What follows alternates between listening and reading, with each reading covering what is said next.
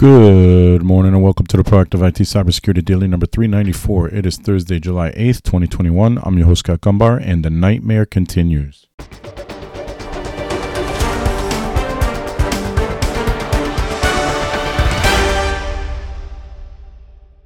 This podcast is brought to you by Nuage Tech, a client-focused and security-minded IT consultant based in Central Connecticut. You can visit us at nuagetech.com. That's NWAJtech.com. It is Thursday, and for lack of a better term, or maybe because I just want to use a pun or two here, it has been a nightmare week for cybersecurity. Wherever you listen to this, if you could like, share, comment, or review, that would be spectacular. And if you're in a HIPAA-compliant business, you can go to Facebook and or LinkedIn, type Get HIPAA Compliance into the search. Speaking of nightmares, I forgot to upload the podcast yesterday morning, and therefore yesterday's podcast, Wednesday's podcast, was uploaded pretty late in the day. And so if you didn't have a chance to listen to 393, go back and listen to that as well. Pad my numbers a little, would you? All right, let's jump into it. The first up on Threat Post, macOS targeted in Wild Pressure APT malware campaign. Threat actors enlist compromised WordPress websites in campaign targeting macOS users.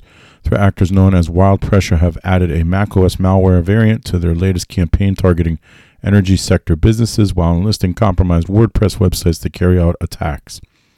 Novel malware, initially identified in March of 2020 and dubbed Milum, that's M-I-L-U-M, has now been retooled with a Pi installer bundle containing a Trojan dropper compatible with Windows and macOS systems. According to researchers, compromised endpoints now allow the Advanced Persistent Threat Group to download and upload files and execute commands. On Wednesday, Kaspersky published its latest findings tied to the APT and malware, which it first discovered and reported in March of 2020. At that time, researchers noted Wild Pressure targeted Middle East organizations with C++ version of a Trojan it called Milum.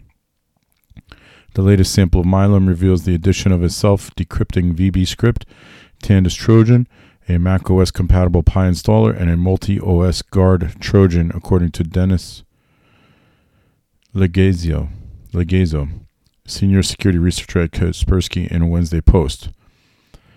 A Pi installer bundles a macOS-compatible Python application and its dependencies into a single package, according to a technical description. The Pi installer Windows executable was detected in a telemetry on September 1st of 2020, showing version 2.2.1. It contains an archive with all the necessary libraries and a Python Trojan that works both on Windows and macOS. The original name of the script inside the Pi installer bundle is Guard, Legazo wrote. According to Kaspersky, which sinkholed new Wild Pressure command and control domains in spring of 2021, the threat actor used both virtual private servers and compromised servers in their infrastructure, most of which were WordPress websites.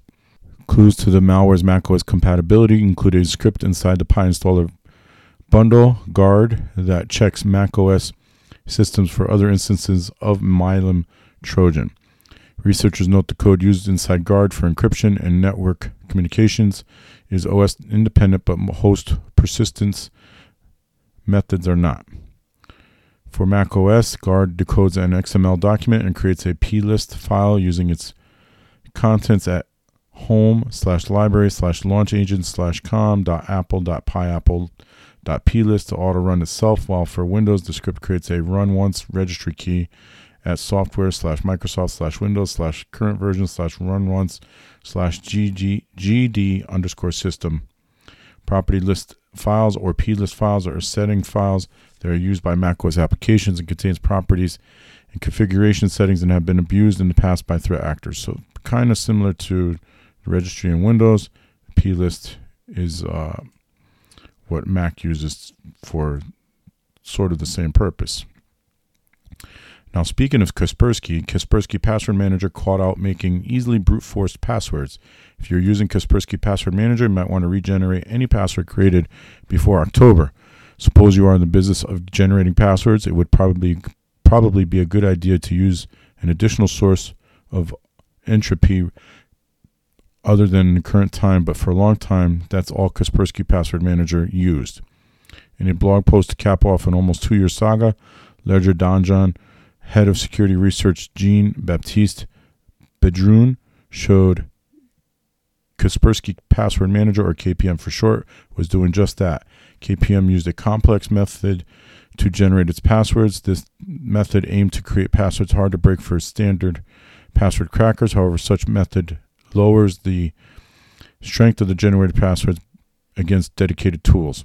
One of the techniques used by KPM was to make letters that are not often used appear more frequently, which Bedroun said was probably an attempt to trick password cracking tools. The password cracking method relies on the fact that there are probably E and A in a password created by a human, then X or J, or that the bigrams TH and HE, that is, will appear much more often than Q, X, or ZR, he said. Passwords generated by KPM will be, on average, far in the list of candidate passwords tested by these tools. If an attacker tries to crack a list of passwords generated by KPM, he will probably wait quite a long time, and the first one is found. This is quite clever. He will probably wait quite a long time until the first one is found. This is quite clever.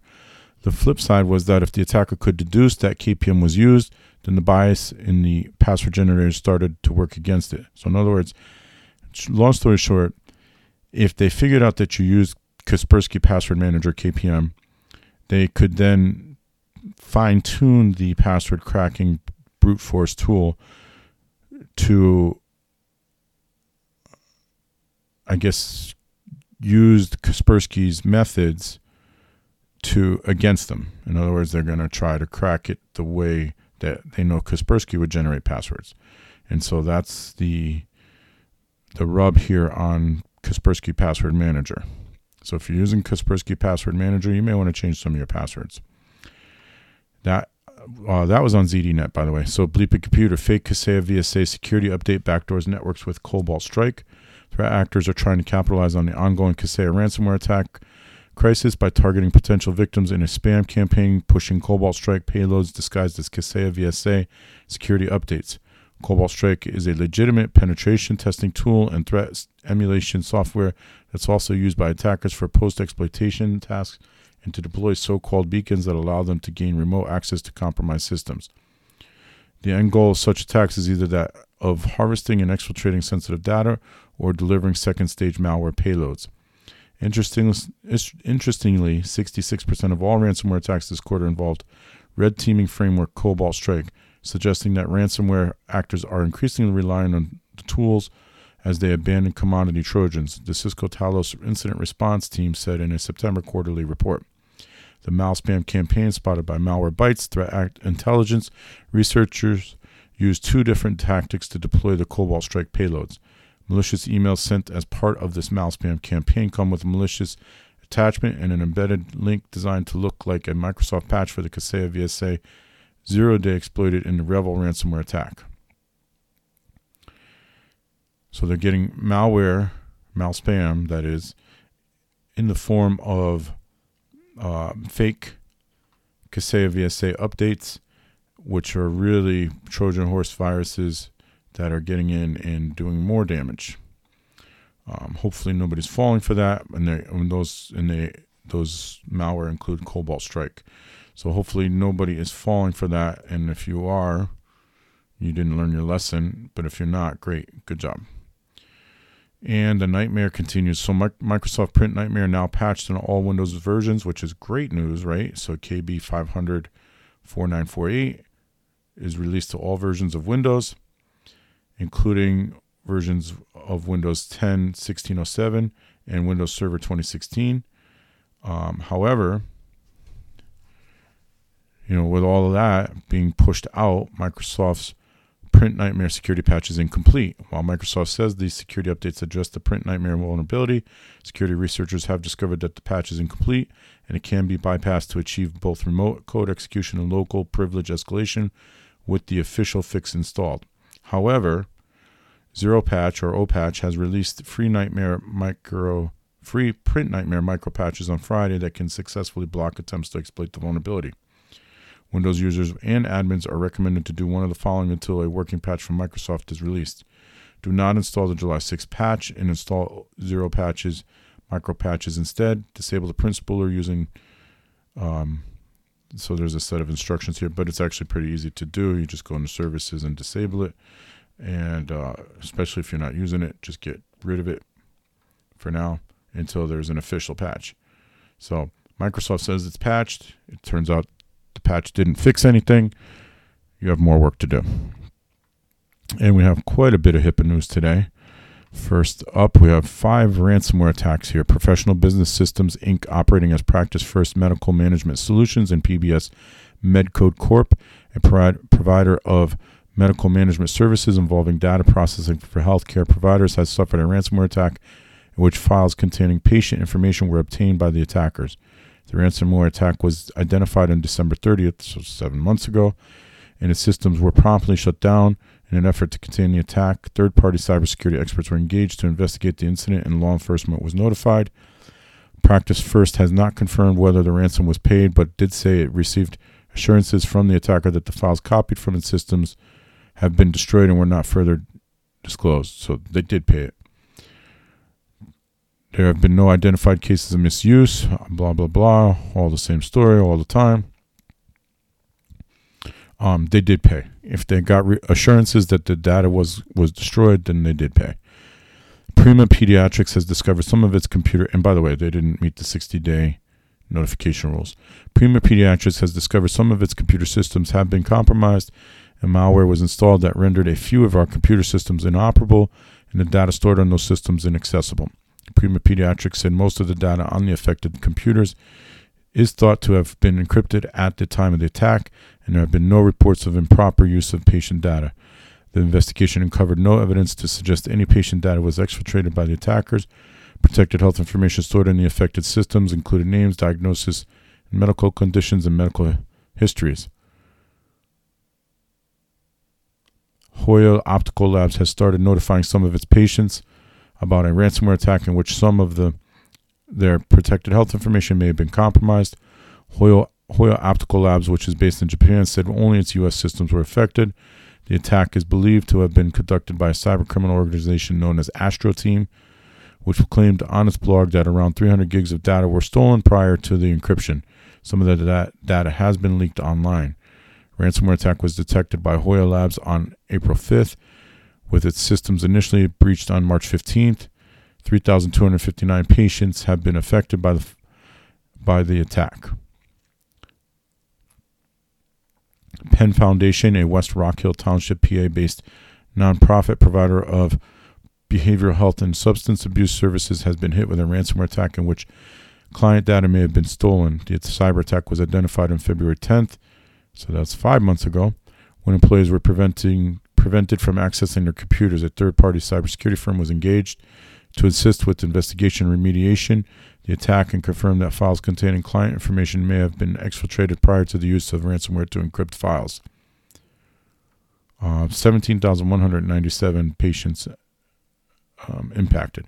St. Paul, Minnesota-based Minnesota Community Care, MCC, is one of the latest healthcare providers to announce that it is affected by the November 2020 ransomware attack on the cloud-based IT service provider NetGain. So this is another victim of the NetGain attack.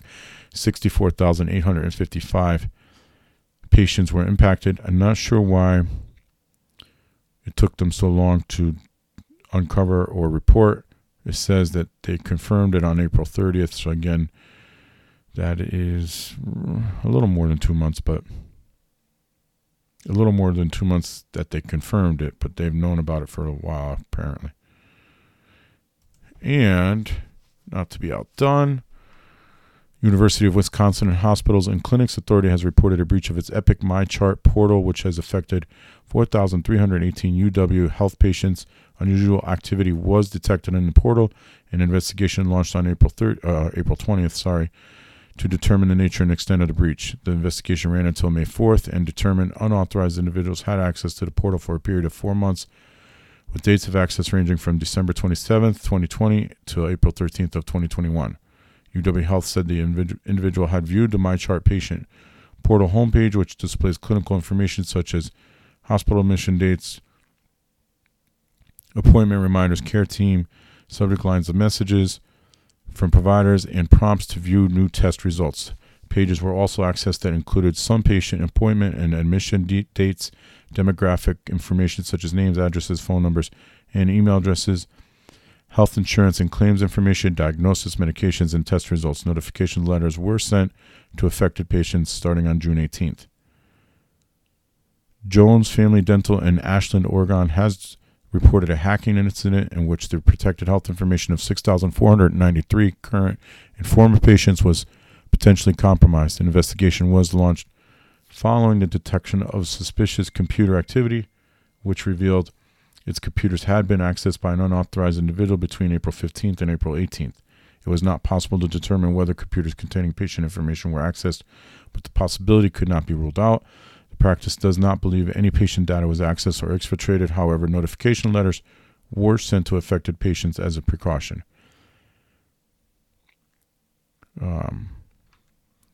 Doesn't say how many there either. Oh, I'm sorry, it did say 6,493, so almost 6,500 people.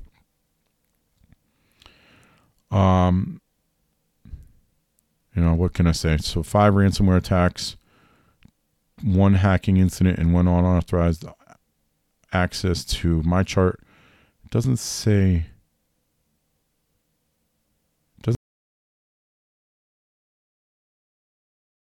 So I would have to guess that they had username and password somehow. So kind of a little concerning, I suppose. Anyway, that is going to do it for this edition of the Proactive IT Cybersecurity Daily. So until tomorrow, stay healthy, stay safe, and stay secure.